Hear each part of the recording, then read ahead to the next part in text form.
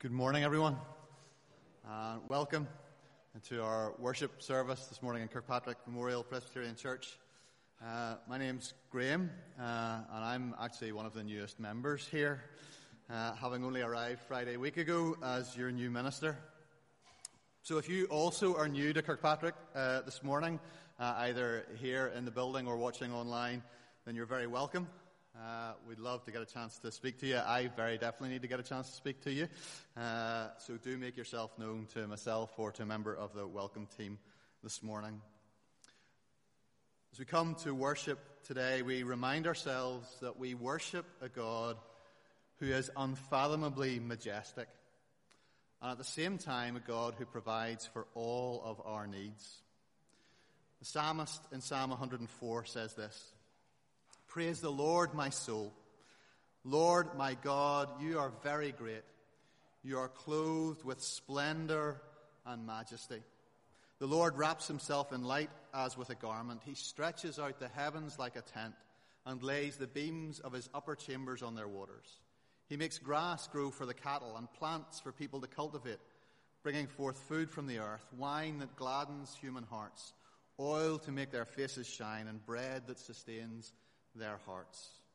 We come to the God who made us, who is majestic and who reigns over all creation, and who also knows our every needs and the daily things that we face. So we come to him together in prayer. Let's all pray.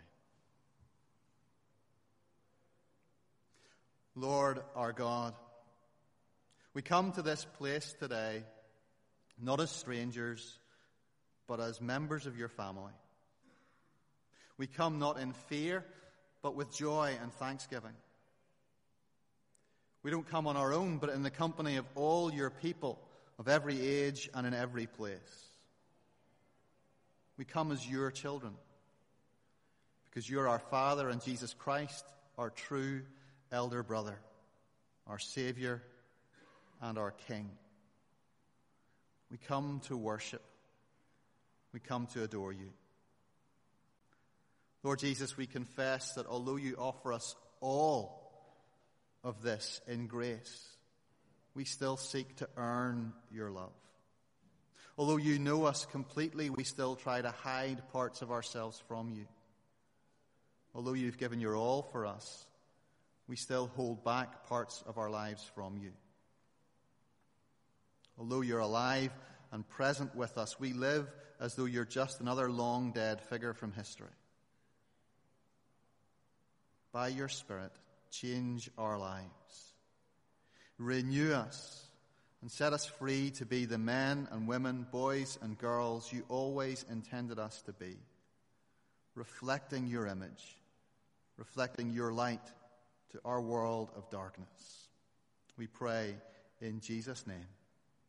Amen. We're going to join together in our Connecting Church slot. Today we're focusing on two of our youth organisations, our Boys Brigade and our Girls Brigade organisations. And in our second service, we're going to be enrolling officers and leaders of the two companies into their work. We've already done that with the boys and the girls in their nights together. But for this service, what I thought we would do is get some of the BB and GB leaders up to the front. So if they would come up, I hope they're here. I can see it. Okay, they're coming up now. And we're going to interview them and ask them just how things have been going in BB and GB. So I'm going to hand someone. Nobody's keen to take the mic first. But before we interview you guys, we're going to watch a video of just some of the work that's been going on in BB and GB.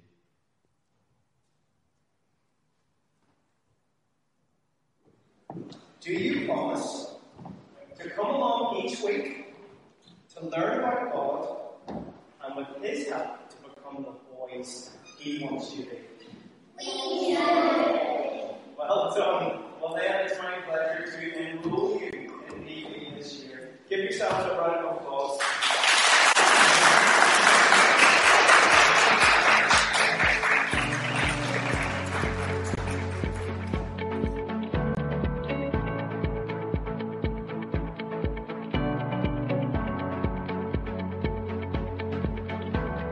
here we stand, hand in hand, with our eyes lifted high, our hearts all aligned. We want to see new things from the King of Kings.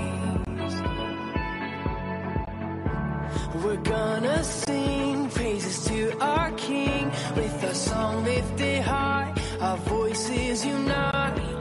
We want to hear new things from the King of Kings. So won't you come now, come on, we're waiting on you. Call aloud, our ears are open wide. We dance now, to the rhythm of your heart, Jesus. 'Cause we're better together.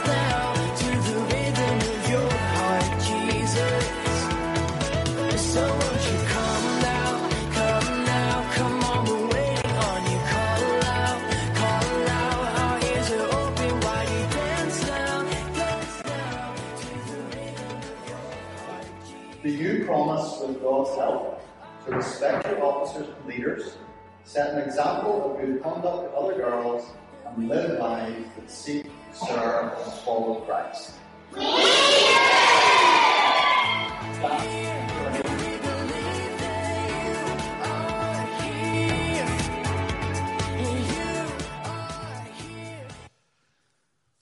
Guys, thank you for allowing yourselves to be interviewed.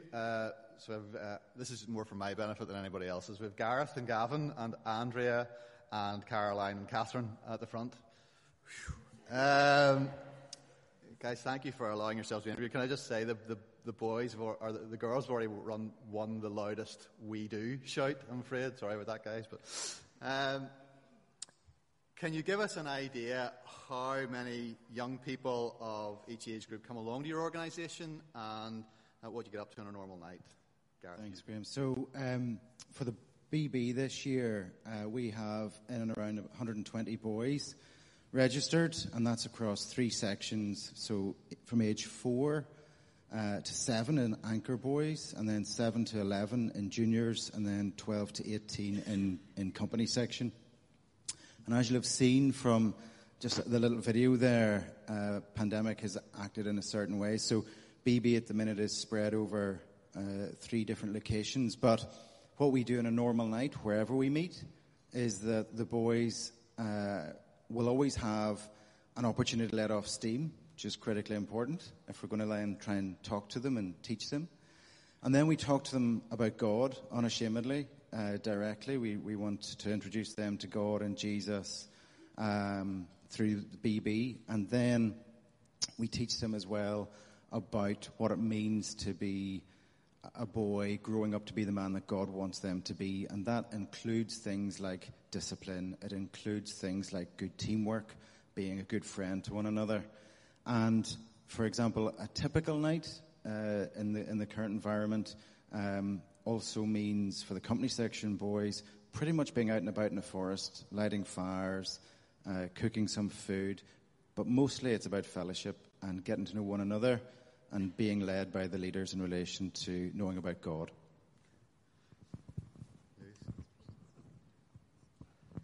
For the girls, we have just under 50 in the P1 to P7 age bracket. Andrea, how many?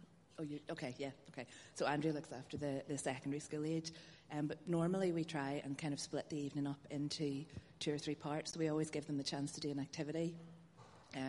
We'll also do some sort of craft or making something, some kind of creative aspect, and then we do spend time with them talking about God's attitude to a specific topic or learning about something like people who help us and how that's kind of drawn out in the Bible and how that will affect our lives and their lives from week to week. It's usually really fun. We did used to try and get everybody together at the end so that all the age groups could mix. At the moment, we're not able to do that with the COVID restrictions, but hopefully we will get back to that, because seeing all the age groups together is a really fun part of the evening as well. Absolutely. Hi, I'm involved with the senior GB then, that's called GB Extra here, from 1st to 3rd year, and we have up to 35 girls at it, and we've kind of tried to do, continue what they've done in the past of a big Bible night or a big activity night. So our activity nights include dance and circuits and board games and going out bowling. And in our Bible nights, we're focusing on different things, like we've done Bible journaling, how to study the Bible, how to pray each day, and various other things, being a Christian in school and different activities like that. And we'll start the night with popcorn and juice, as they have done, which is important. We'll stick with the girls just and ask the next question. But what have been the challenges, the specific challenges of organising sort of during the pandemic? What has been your things that you've been... So probably the biggest challenge for GB Extra is that we have 4 entirely new leaders this year. So we have taken over from what was already established, which has been great, but it's just learning on the job really for us. So obviously COVID has thrown another spanner into that works, but that's probably been the biggest challenge for GB Extra this year. In GB, it's actually quite similar. We shut down the week before Parents' Night, and I think none of us could quite believe that this was happening. And then we went into a period where GB really didn't happen in any meaningful way. I think simply because for Kath and I, and for many of you, the headspace just wasn't there. We were trying to juggle very busy lives. Many of us were schooling from home, and it did really feel like actually to say to people, right, and now you need to do another Zoom where you bring your kids to GB was maybe too much for parents and for us. So it didn't happen, and I think we really missed it. And then when we started up again in a similar vein to Andrea, we had a whole host of new leaders who we really had not much GB experience, so we kind of felt like we were starting from scratch again, which in many ways has been lovely to have a real new beginning, a new vision and a new focus. And Kath, maybe you'll tell us some of our challenges. Yeah, I think for us the challenges have been more practical, trying to figure out how we would run GB without cross-contamination of the groups, if that's the right word. And then also from the point of view of additional risk assessments and that kind of thing. I work in insurance, so I think about risk a lot. So it was probably quite challenging for me not to overthink that. But I think we've kind of got a good balance now. There's a lot of Dettol spray happening, always, but yeah, it's been great. It's been great to get back together. It's been great to have the girls coming back and telling us how much they enjoy being together again. Brilliant. Gavin, have you want to... Yeah, so a lot of similar things for ourselves. As Gareth said, we're split over 3 different sites, which can be a bit logistically difficult for parents trying to pick up. So we're very thankful for parents being able to take that on board. You know, we're doing sign up outside, and at the start, I was sort of thinking, oh no, it's going to be raining, and the parents are going to be trying to get their kids dropped off and picked up. I think there might have been one night where it was slightly drizzly on a Monday, you know, so it's been amazing, just God's providence over that as well. And then the biggest thing, I suppose, is just numbers of leaders and numbers of boys. So as Gareth said, there's big numbers of boys, and as you all know, folks get COVID, folks have to stay at home for a while. So in this since after Christmas, we've had one leader in Anchor Boys out every week, and so you're just hoping that there's no more sort of texts come through too late on that someone else has tested positive. So we're constantly looking at ratios and making sure that we're safe from that end. And we've been very thankful that folks have stepped in at the last minute, and even BB leaders moving between sections just to make sure that we're all sorted. So we're a good team, and we'll kind of make sure we do it. And again, lots of things have changed, but essentially we're still doing a lot of the same things that we were doing before, and hopefully the boys haven't noticed that things are any different than before, you know. Good. So looking to the future then, I suppose we can fold these 2 questions together. You know, looking to the future, how are you seeing things develop, or how would you like to see things develop, and also how can we pray?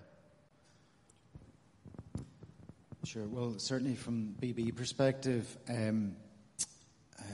what does the future look like? In one sense, we don't know. We're just constantly flexing with the restrictions as they develop, one would hope. that as things normalise, we just continue to get back to BB as was.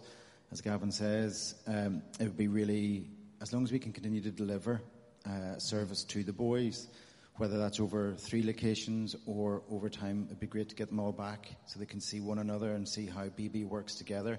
That would be ideal. But until that happens, as long as we're just happy to continue to deliver and serve some kind of BB night for them all. And then, in terms of leader numbers, what can we be praying for within the church? I suppose one of the things I think is really important for the boys is that they understand just how connected BB here actually is to the church. It is not just a youth club that happens to meet on this site or other sites. It's actually intrinsically linked to this church. The leaders are, some of the boys are, but not all of them. But what we want them to do, and their families, is to be totally comfortable, talking about God and learning about God in BB, but also totally comfortable coming in here. And that ultimately being fully connected to this church and community is one of the key things that we want to see as time goes by. That would be one of our things, I know. Yeah, and I suppose a very basic, simple prayer that I would pray regularly and ask all the leaders to do so as well. It's just that the boys would come to know God as their Saviour, that as they grow up through BB and the leaders teach them from the Bible, that they would have good peers that are able to support them as they go through their teenage years and beyond. And we kind of, I suppose, give them the tools that they can lean on whenever things are tough in school and life and whatever. But yeah, we just want, as Gareth said, unashamedly, teach the boys about God and want them to come to know Him as their Saviour. Brilliant. Same for the girls. So the future for GB Extra, we're really mindful that 10 years ago there wasn't really the need in Kirkpatrick for GB Extra because there wasn't a lot of 1st to 3rd year girls. So I guess for us to think, to just keep evaluating, because it is 1st to 3rd form at the minute, is that the best thing to do going forward? It's every other week. Is that the best? Just logistics like that of how, as Kirkpatrick has changed over time, whether we're serving those girls best in those logistics. And then in terms of prayer, the GB motto is seek, serve, follow Christ. And just like the boys were saying there too, that just wisdom really on it's easy to get caught up in the planning of what we're actually physically doing, but just wisdom in how to incorporate that into everything that we are doing at GB so that we're passing that on to the girls. So for us, looking forward, we stood here 2 years ago, and then Kath and I just started as leaders of GB, and then we kind of were prematurely cut short. So our vision is the same. We want this to be the best girl gang ever, that they grow up and that they know that they have a community of girls around them who are like-minded, who will support them when the outside world tells them that they should be or do or think things that they know as Christian girls aren't right to be or do or think. It's so important, and Kath and I both know this because we've grown up blessed by our own leaders and friends to have your girl gang, to have your support. So we want them to grow up through GB having that community and that support to go on to GB Extra and to be girls who grow up to be the kind of young women and the future leaders that will then bring another generation of girls, and we both have a real heart to disciple those girls. For me, in terms of prayer, I have 2 big thank yous. Thank you for the provision of amazing leaders. I hope they're listening at home. If they're not, I'm going to make them listen back, because they are mummies, they are full-time working people who are juggling more plates than I care to think about, and they turn up on a Tuesday night with enthusiasm and joy to lead and to help those girls. So we're just so grateful and thankful for them. Thankful for the amazing girls. If you are sitting here as a parent of a girl who comes to GB, or you're listening at home, thank you for your brilliant girls. They are the best fun ever, and we just love them. And it's such a joy to be back with them again. So 2 prayers of just thanksgiving for our wonderful GB. I think, we just feel really blessed this year to be able to meet together again. I guess for the future, praying that our leader provision would continue. It's something we've always struggled with in the past, and we have on occasion had to stand up here and beg people to get involved. But this year we've more leaders this year than we've had for the past 3 or 4 years, so we are really grateful for that. But just that people would think about it for the future. If it's a time in your life when you have the capacity to come and help out, that you would consider that as something that you might want to get involved in. Brilliant. Thank you, folks. Thank you for getting the plug in at the end there. That was great. And thank you for all the work that you're doing. Later on in the service, we're going to pray for our young people and for you folks in particular. But just now, as we respond, in a sense, to what we've already heard and recognise kind of the devotion that officers, leaders in our BB and GB companies do give, we're going to sing a song of dedication and devotion, which is "I Will Offer Up My Life."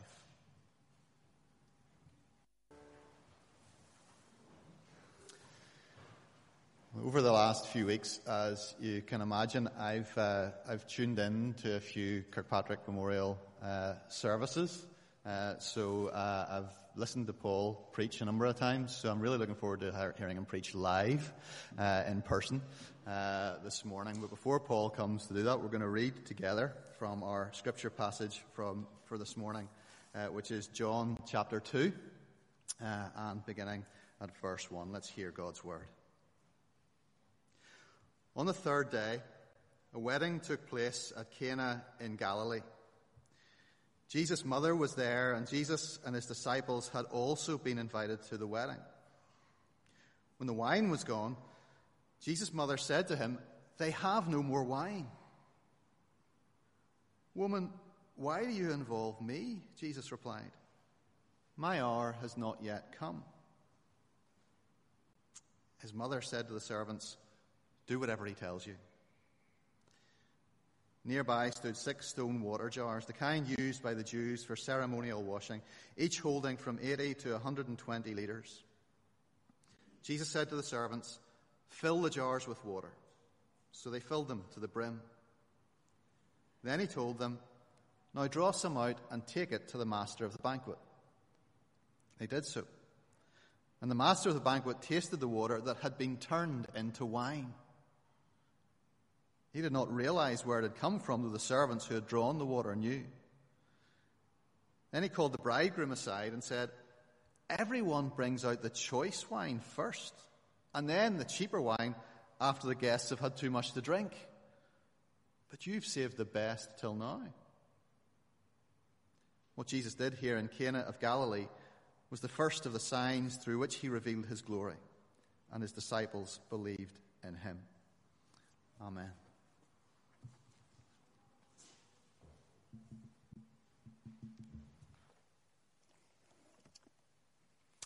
Thanks, Graham. I want to start by saying it's lovely to be preaching today at this GB and BB service. But full disclosure, I'm speaking to you as a former scout.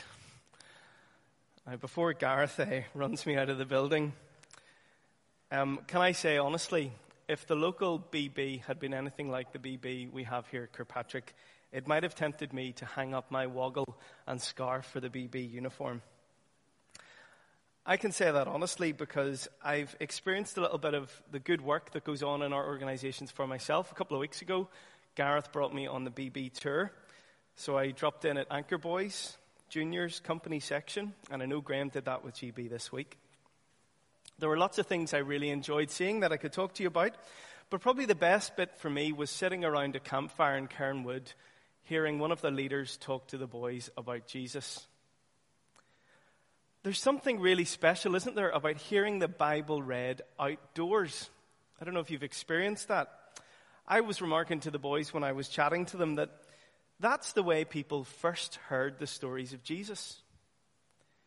Only occasionally do we read of Jesus speaking indoors, isn't that right? Most of the time, Jesus is outdoors. He's in nature, speaking to people about his Father in the open air. Now, as I thought about that this week, it seemed really appropriate that Jesus would do that because, as we know, the Bible teaches us one of the ways God makes himself known to us is in the beauty of his creation. What does Psalm 19 say? The heavens declare the glory of God. The skies proclaim the work of his hands. That's why people, even those who don't profess a faith necessarily, will often say that they feel closer to God when they're in the great outdoors, when they're up a mountain or in a deep forest or in the middle of a tranquil lake. The great outdoors can lift us beyond ourselves and help us to glimpse a greater reality. Sometimes this feeling of awe can have a profound and lasting effect on us. It can, in fact, be a source of revelation, an epiphany. I want to give you an example of this from a story I discovered recently, and I think it will help us as we come to think about John chapter 2. You'll see this man appear on the screen here. I'd never heard of him before. You probably haven't either. His name is Avery Dulles. And he was the son of John Foster Dulles, who was a Secretary of State under President Dwight Eisenhower. Now, this man became a very significant church leader and theologian in the United States. But when he went to Harvard University as a young man in the 1930s, he was an agnostic. Though he was raised a Presbyterian, in truth, he began his adulthood not really believing in anything at all. But that all changed. It all changed one rainy spring day here on the banks of the Charles River at Harvard, when Dulles happened to notice one of these trees blooming into life after a hard winter. And as Dulles looked at this scene, all of a sudden, his doubts faded away. He was gripped by a deep conviction that there is a God. And not only that, that this God is all-wise, all-powerful, and all-good. Now, of course, hundreds, probably thousands of students walked past these trees every day. But for Dulles, they were an epiphany. Contemplating these trees was a moment of revelation for him, a surprise interruption of grace that transformed the ordinary into the extraordinary and gave him a glimpse of the glory of God. Now, why am I telling you this story before we look at John chapter 2? Well, I'm telling you because I think this is what's happening again and again in John's gospel. And especially in the passage we read today. John's gospel is all about epiphany. As Graham explained to us last week, it's about getting to know Jesus. Who is this Jesus? John's gospel shows us the revelation of God moving into our neighborhood. But the challenge of John, as we're going to see as we journey through this book together, is that not everybody recognizes God's glory in Jesus. Some people look at Jesus and all they see is a carpenter's son. Maybe you remember this verse from last week. He was in the world, we read, and though the world was made through him, the world did not recognize him. He came to that which was his own, but his own did not receive him. Yet to all who did receive him, to those who believed in his name, he gave the right to become children of God. You see, not everyone looked at Jesus the same way. As I said, we're going to discover this again and again, so look out for it as we journey through this book. There will be some who see and believe, and there will be some who dismiss Jesus and who remain altogether indifferent to him. Keep that dynamic in your mind as we consider John chapter 2, known to us as the wedding at Cana. Because John is quite clear in this passage we've just read that we're to take this story as a sign. This should be to us an epiphany, a revelation of who Jesus really is. Maybe you picked up on verse 11 that Graham read for us. John writes, what Jesus did here in Cana of Galilee was the first of the signs through which he revealed his glory, and his disciples believed in him. And so the challenge for us today is to decide how we're going to receive this sign.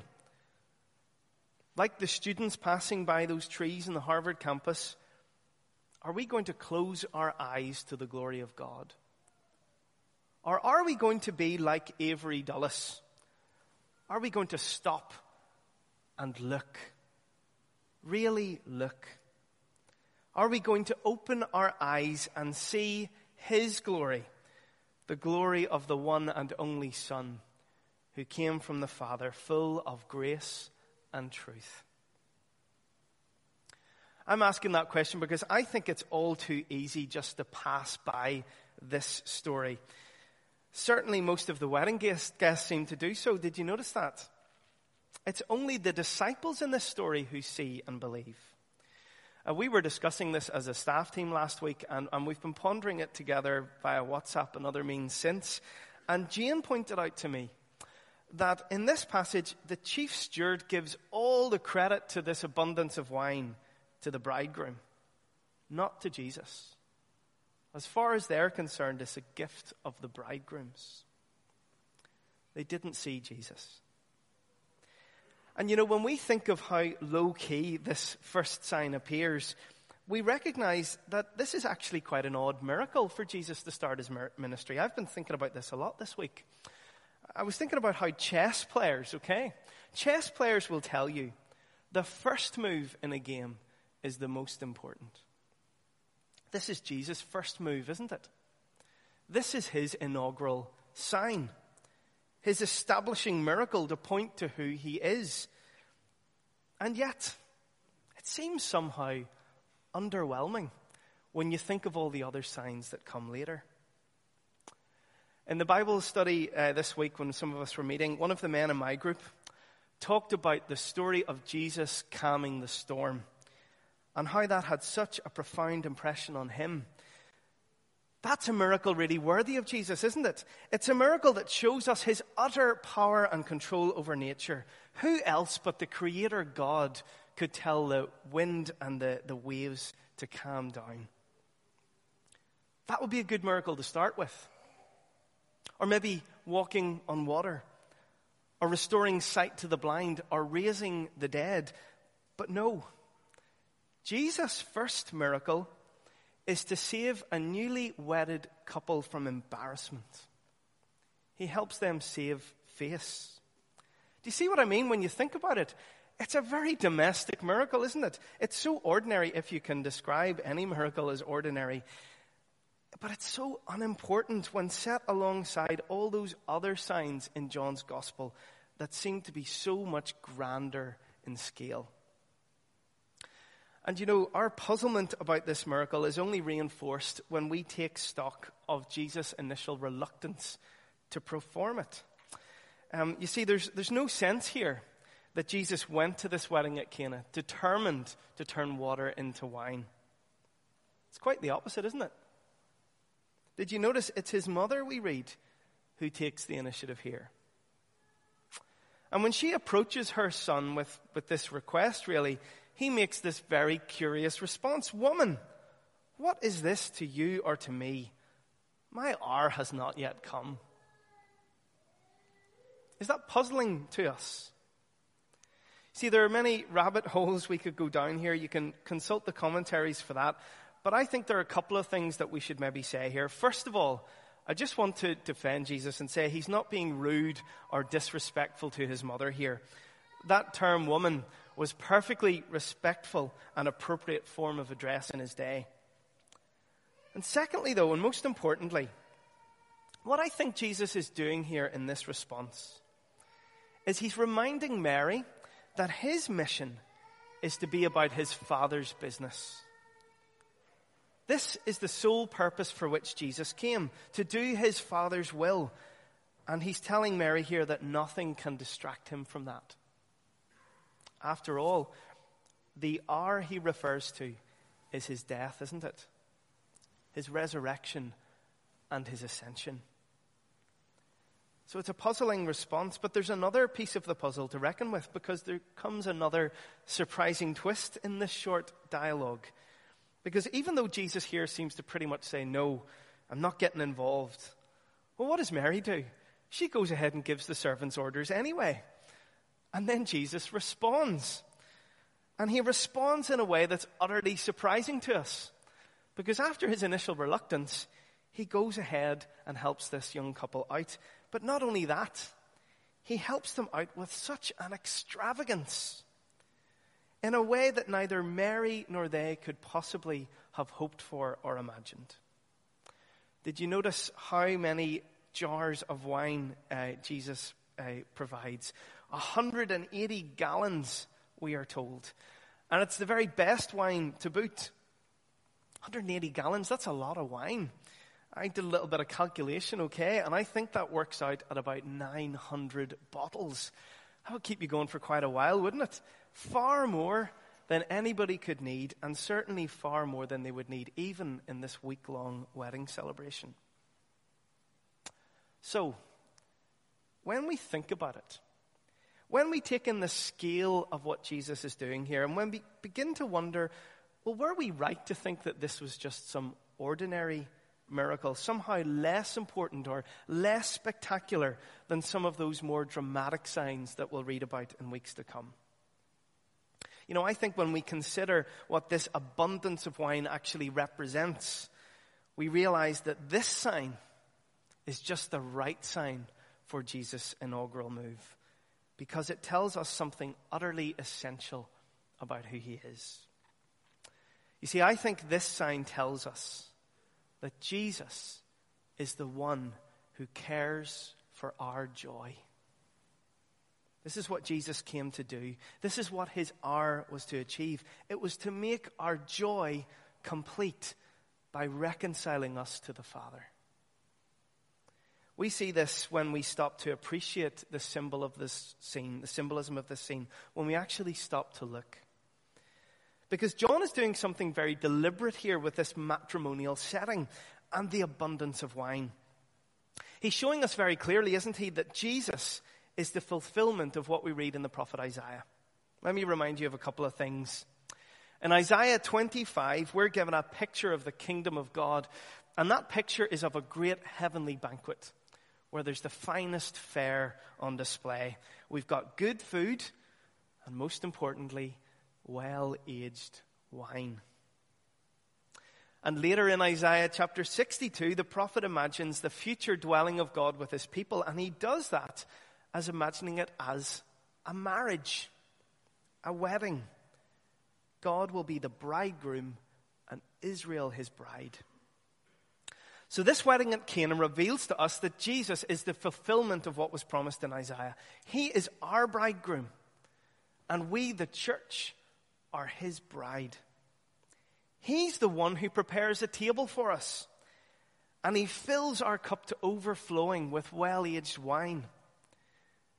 In other words, Jesus is the one who comes to make our joy complete. And of course, it should be clear here, by joy, we don't mean happiness, do we? You know that, I'm sure, by now. You know that by joy, we mean something else. We mean what some of us have been thinking about as we've been journeying through Paul's letter to the Philippians. Joy as a fruit of the Spirit. That deep gladness in the heart that knows all is well. That unshakable peace. That quiet confidence that even in the midst of suffering, God is our comfort and our strength. We see this promise of joy in the extravagant supply of wine. But I think we see it too in an even more deeper way when we look at where this wine comes from. Because it comes from those jars of purification. Now, what's going on here? Well, I think it's here that we see in this sign how it gets to the heart of who Jesus really is. But because by transforming the water used for ritual cleansing into wine, well, Jesus is the one, reveals that he's the one who's come to bring fulfillment to the law of Moses. He's come as a replacement of the law, not to do away with it, but to be its completion. Now, I'm going to give you a challenge here. I want you to pay attention to this in the weeks ahead, because you're going to see in different ways throughout this gospel, as we journey through it together, how Jesus comes to replace some of these practices of ancient Israel. We're going to see how Jesus replaces the temple so that we can worship him anywhere in spirit and truth. We're going to see how Jesus replaces the manna in the desert the manna that sustained the children of Israel. And we're going to see how he's the bread of life, and whoever eats from him will never go hungry. We're going to see how Jesus replaces Israel as the vine. He becomes the vine, and we his branches. And right here, in this sign at Cana, we see the first of this. We see that Jesus replaces the waters of purification. Because we are now washed in the blood of Jesus, aren't we? Jesus has replaced the sacrificial lamb, and it's he who takes away the sin of the world. And let's be honest for a moment. When we think about joy, well, we have to recognize it's because of sin that all of us can experience an impoverishment of joy. Isn't that right? Sin, is the great devourer of joy. Sin eats joy. It is sin that makes us restless and dissatisfied. It's sin that fuels the joyless urgency of our age. And this isn't just some rhetoric. It's not my sermon talk. I think we all know this to be true, don't we? It's our experience. We know that when we're mean-spirited or envious, when we're short-tempered or proud, we rob ourselves of joy. But Christ, in his mercy, has come to be our purification. He's the one who makes it possible for all of us, no matter what we have done or how far we have fallen short, to have access to that great reservoir of joy that can only be found in him. And again, watch out, Kirkpatrick, for this, because we're going to see this again and again in John's Gospel too.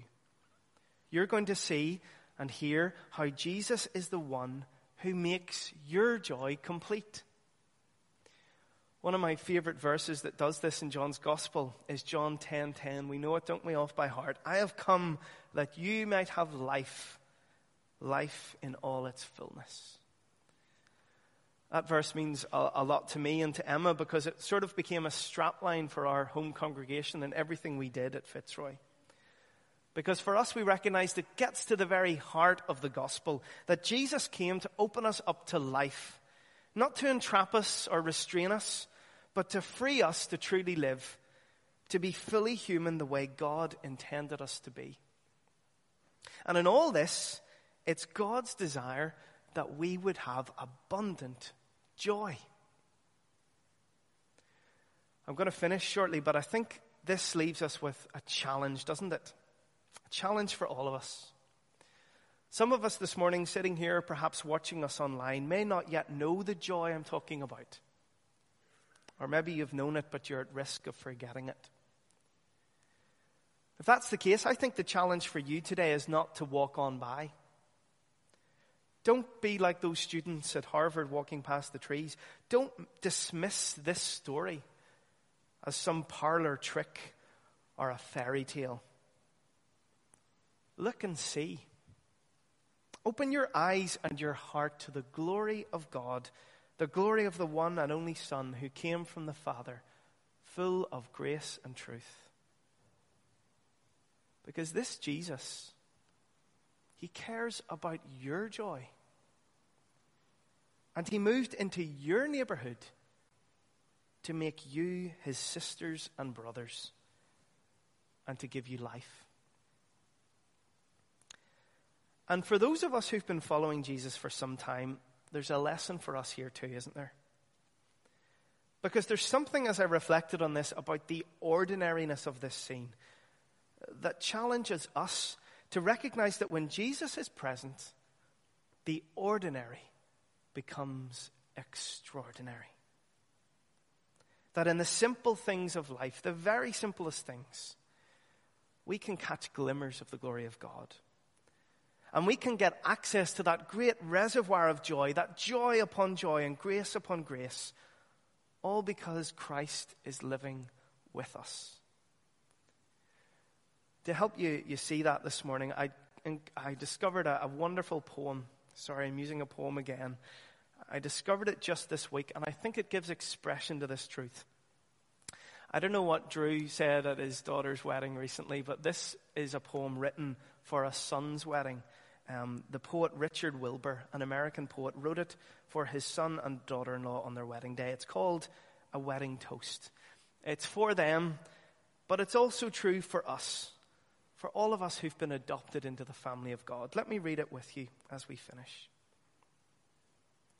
St. John tells how, at Cana's wedding feast, the water pots poured wine in such amount that by his sober count there were 100 gallons at the least.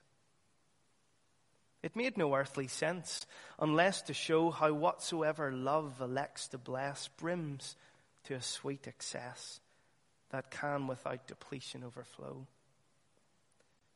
Which is to say that what love sees is true. That the world's fullness is not made, but found.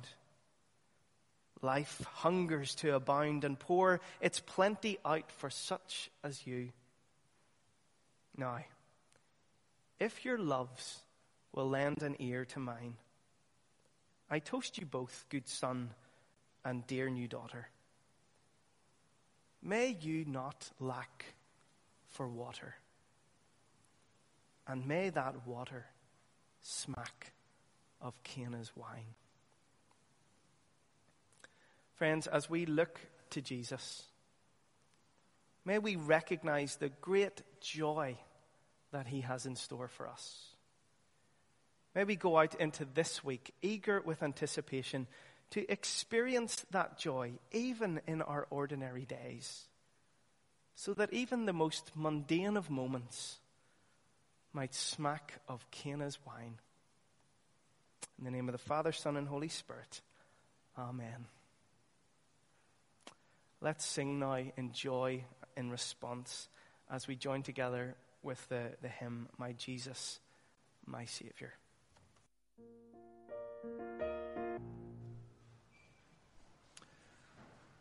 Just before we come to our prayers for others, and then the close of our service, just a few announcements to remind folks of.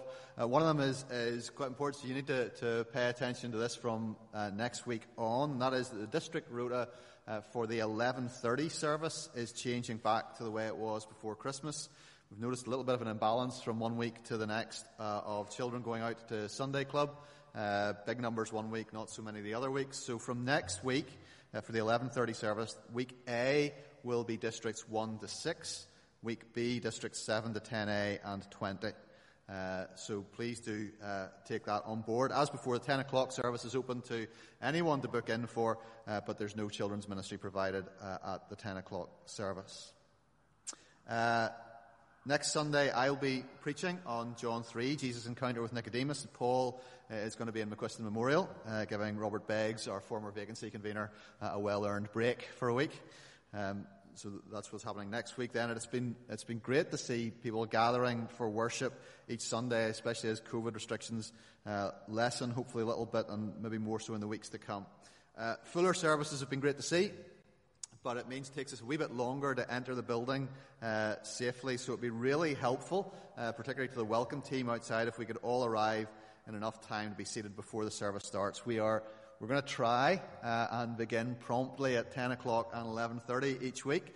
So we really appreciate your cooperation in helping us to do that. A couple of other things, just Four Corners Festival is beginning this week and celebrating its 10th year.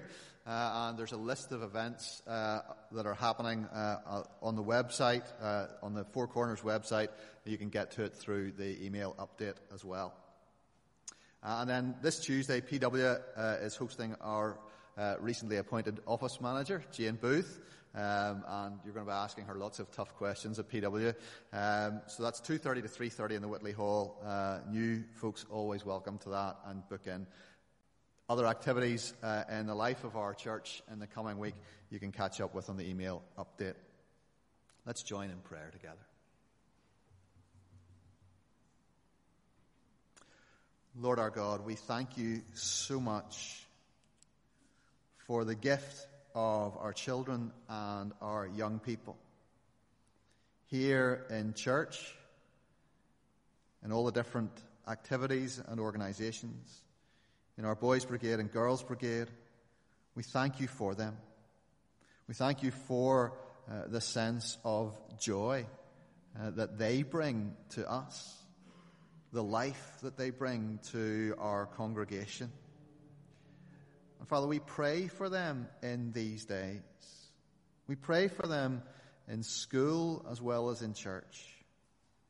We pray for them as they have been affected by COVID and have faced things that no other generation of children or young people has ever had to face. We thank you for dedicated teachers and youth leaders who care about their needs, who care about what they're going through. And we pray for them as they adjust to hopefully moving out of this time of pandemic, that the things that they've experienced in these last couple of years will not have an impact on their further development. We pray for teachers in school, continuing to face all the challenges of trying to teach while dealing with restrictions, staff members off sick, children and young people off sick. We pray, Father, for them, that you would continue to strengthen and equip them, guide and lead them in the work that they do. For our leaders in children's and youth work here in this congregation, we pray, thanking you for their commitment and dedication to our young people and to you, and to sharing Jesus with our young people.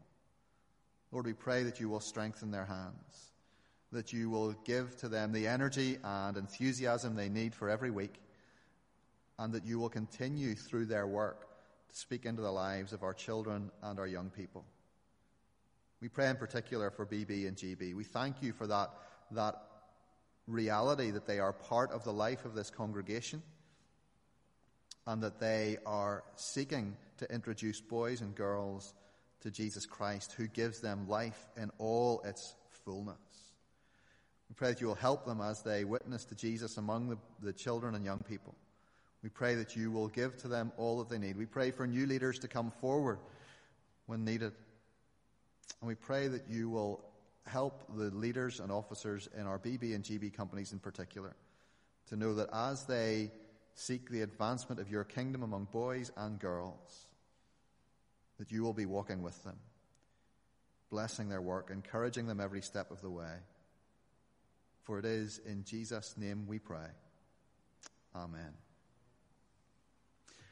We're going to close our service with another hymn of response and recognition of who God is for us. The Lord is my salvation.